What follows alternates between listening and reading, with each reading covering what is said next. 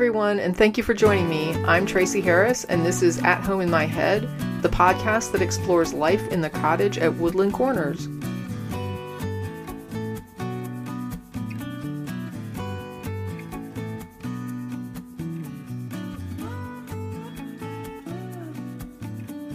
Today, I'm going to talk about the film Cowboys and a conversation about transgender issues that I had with a friend of mine while we watched it. But before I get into that, I wanted to say thank you to everyone who supports this podcast and the YouTube channel version. I recently broke my first 1,000 subscribers, and it was an exciting milestone for me because I barely promote the podcast or the channel within the episodes. So it's amazing to me to see growth happening strictly from whatever organic mechanism is occurring outside of the actual content. Without asking people to like or subscribe, it just happened. And I'm glad people are finding value in this content. Some changes to the description information include my switch from Twitter to Mastodon, and the Mastodon link is now provided there. I now post most of my news hot takes, memes, and content from other creators that I want to share there. If you're looking for the steady stream of daily content from me, that's where you're going to find it. I also added a while ago a link to Kiva, which is an interesting financial support model where people can loan money to sustainable causes in areas that are unbanked or underbanked. The lender doesn't earn interest from this and can re-lend the money over and over again, helping many people with a single donation by repeatedly investing in different causes. I'm going to add an extra link in resources to anyone interested in potentially donating there, and I'll mention that I have a Kiva team, which is simply a morale booster. I do not personally benefit or gain from anyone joining my team. If you're looking for a way to invest in causes and regions that you would like to support more robustly, then you can sign up at Kiva, whether you join my team or not, and start lending right away. And now, back to the story. A trans woman friend of mine recommended the movie Cowboys to me, which is a story about a trans boy and his parents. His father is accepting, but his mother is not. This episode will contain some information about the film, probably nothing beyond what you would take away from simply watching the trailer. But if you want to avoid any and all spoilers, then consider this your heads up. Midweek, I host a dinner with a couple people, and one of them will often stay to watch some TV, usually a movie or streaming series. Our connection is renovating my house. I make dinners, kind of as a barter for the labor. I try to cook favorite dishes, and we don't always do renovation work. For example, I want to put up ceiling trim next, but with inflation and costs what they are right now, I haven't been able to buy the materials I need. So it's just been dinner and movie nights without a lot of actual working. Although I did get some metal dining chairs back last week that one of my friends reinforced with steel rods in the legs. So it was a nice surprise to see those finally get done. We all get along okay, but we don't all share the same passion for social justice or the same political leanings. And the house renovation and the living arrangements really are our only main connection. Other issues do come up with varying degrees of comfort and depth, but a lot of times it's just friendly dinner conversation or discussion about films or other shows we watch. So a couple weeks ago, I told the guy who stays for movies that I had a movie recommendation from a trans woman friend about a trans child, and asked if he'd be interested in watching it. I said I could show him the trailer first. About halfway into the trailer, he said it looked like something he might be interested in, so let's do it. The one concern he had was that the trailer made it appear as though the film doesn't have a happy ending, which is the type of ending he prefers. Since I'd not seen the film yet myself, I just said I didn't know how it would end. But we decided to go ahead and watch it. I don't want to spend too much time talking about the film itself, because what I really loved was that it provided an opportunity for more discussion around trans issues. Let's just give my friend an assumed name here and call him Ron. Ron self-labels as conservative, although from what I've seen, his views are kind of all over the map. He's personally pro-choice, but you probably wouldn't know that from his voting habits, which I honestly think are mainly derived from his attachment to the conservative label than to his actual personal views.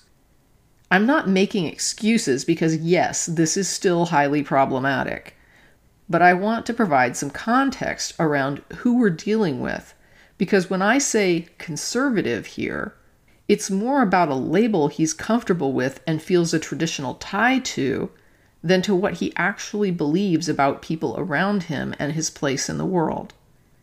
I see him personally as someone who can be reasoned with and who has the potential for flexibility and change.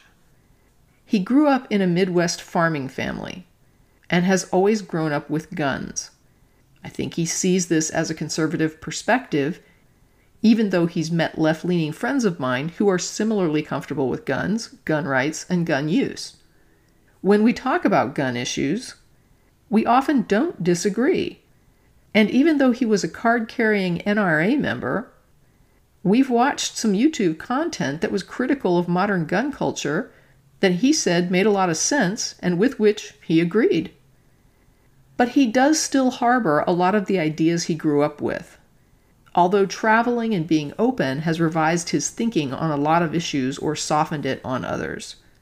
He's very comfortable with gay and lesbian culture, but when it comes to transgender issues, like a lot of people, he just hasn't had as much exposure. I think a lot of his thinking comes from not being informed rather than from a desire to perpetuate oppression. If you know me, then you know that I am very aware that a lack of intent to do harm does not give us a pass when we do harm. I'm just saying that there are reasons I think Ron can be reached and reasoned with. Ron likes to point out to me how, quote, he doesn't always agree with me, but, unquote. Kind of how some people can't say something positive about a gay person without prefacing it with, quote, I don't agree with their lifestyle, but, unquote. Like, I really don't agree with their lifestyle, but they really have a good point about the future of electric cars. For me, as long as there is movement and someone is asking sincere questions and really considering the answers, then we have a reason to engage. And all through the movie, from start to finish, Ron asked questions, liberally and sincerely. He said right out of the gate that although he leans conservative, he wanted to try to keep an open mind. I honestly think that when I told him it was a trans woman friend who recommended this film, it actually made him want to watch it even more. Just for a little context about the plot, again, I'm not giving away any major surprises here. The non-accepting parent, the mother, pushes the trans boy toward behaving in a more feminized way. My friend had a visceral reaction to this style of pushy parenting and asked out loud, why can't she just let the child be? I saw that as a good sign that the conversation could be productive. I had originally written that Ron had expressed skepticism about people even being transgender. But I don't think skepticism is the right word. I think confusion is more accurate. I used the example of intersex children who had non-consensual surgeries performed on them during infancy. Pretty clearly, their gender did out, despite the social, medical, and family pressure to make them into girls. Most of them were simply operated on and sent home with instructions to their parents to raise them as girls, because surgically removing tissue on these children was a lot easier than trying to perform reconstructive surgery. These types of rights violations on our bodies and autonomy do actually sink in with Ron. They butt up against his personal rights and freedoms conservative position.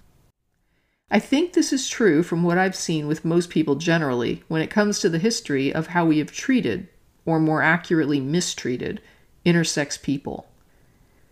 When cis people see these stories being told from the perspectives of these kids who have grown up and experienced the confusion and anger of being so violated and having their agency so dismissed, the response is often sympathy or outright anger. And Ron understood the problem of making all intersex children girls, and why we can't force someone to be a girl with a surgical procedure that simply changes an infant's external physiology. He understood then that gender was not about physical attributes like the shape or structure or even performance of someone's genitals. I used that as the foundation and springboard to point out that it isn't about what's between our legs, but something else that provides us with gender information and identity.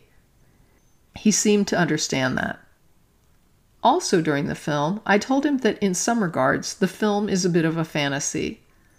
And in reality, such as here in Texas, we're trying to create a registry of trans citizens by using the DMV information on who has asked to change their gender markers. The request for names was made by government offices, not in writing, and nobody wants to put a name to who made the request. Just someone from Greg Abbott's office. This should concern every citizen. And I promise you, government overreach also butts up against Ron's conservatism. He said he wasn't aware that this was happening in Texas, but he's aware now. As a side note, I want to add that there is currently a similar push in Florida to create a government transgender registry using gender care records at universities. This is alarming in states that are overtly hostile to trans citizens and residents. At one point, I paused the film so that we could have a conversation around TERF's suggestions that young girls will want to transition to avoid oppression of AFAB people, something the movie hints at from the perspective of the mother who, again, is the non-supportive parent. Painfully aware of her own oppressed state, she asks if anyone can blame a little girl for wanting to be a boy based on everything she hears about the inferiority of women, girls, and all things feminine. I noted that this is a big one for J.K. Rowling. However, it provided an opportunity to point out the obvious. Ron had grown up in communities like the one in this film. Midwest rural. And if there's anything conservative woman icon Sarah Palin taught us, it was that some women are more than happy to pose with a gun, don camouflage, take a photo with a deer they just bagged, go four-wheeling, do some fishing, and still present as very feminine and identify as women. Additionally, it's a fact that there are some very masculine women all around us who continue to identify as women. So the idea that a young girl growing up in a culture that glorifies particular features of masculinity is going to become self-loathing to the point of renouncing her gender doesn't hold up to reality. Even women who relate powerfully to culturally masculine pursuits still identify as women, and some continue to present as very feminine. To sum it up, admiring masculinity and male culture clearly doesn't confuse women into thinking they are men. We also discussed how the LGBT+ community has moved on and not taken their trans community with them. Once some of the civil rights goals in the lesbian and gay communities were achieved, a lot of trans people felt that there was a feeling of, we got ours and now the community can move on and relax. Some members of the community who aren't trans are as hostile to trans members as any straight bigot, to the point of labeling as LGB and omitting the T entirely. At any rate, while it's not likely this film will be breaking any box office records, it was a good opportunity to open a dialogue and have a conversation in a cis space to try and promote greater understanding of trans issues. Ron actually said he liked the movie, and I think it did a good job with providing a divide in parenting between acceptance and non-acceptance, and why acceptance for one's children is important. I think on that level, those are themes that translate beyond trans children to other communities where acceptance or rejection of children by their caregivers is a known risk. I don't argue with success, so if you're having productive conversations and you're doing it differently, and it's working for you, keep doing what you're doing. I tend to look mainly for people who are sincere in their desire for understanding because that's where I see the most growth from my efforts. When I perceive insincerity and high levels of defensiveness, it's just too little return on the amount of time and resource that I know I'm going to have to invest to even try to make a dent. While there are people out there in the world who are open to learning, I'm happy to teach. but I'm not going to fight people who aren't honestly interested in an open discussion. Still, this was a good real-life example of how opportunities can present themselves to share information and ideas with people around social justice issues, and how we can take advantage of these opportunities when they arise. I could have assumed that this movie wouldn't interest Ron and watched it on my own and never shared it with him. But I asked. I didn't push. I didn't insist. I didn't work to persuade. I just said it was on offer and it was up to him if he was up for it. Because it did seem like it had a lot of features he enjoys. The outdoors, supportive fatherhood, issues of personal rights and freedoms. I don't know if anything about his views were altered by the film, but I know he has more information now with which to form an opinion than he did before. And that can't be bad.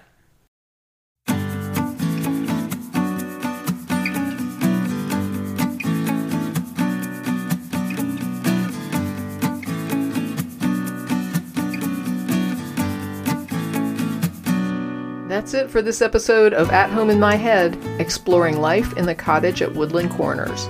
Thanks for listening, and as always, stay safe, be well, and never stop exploring.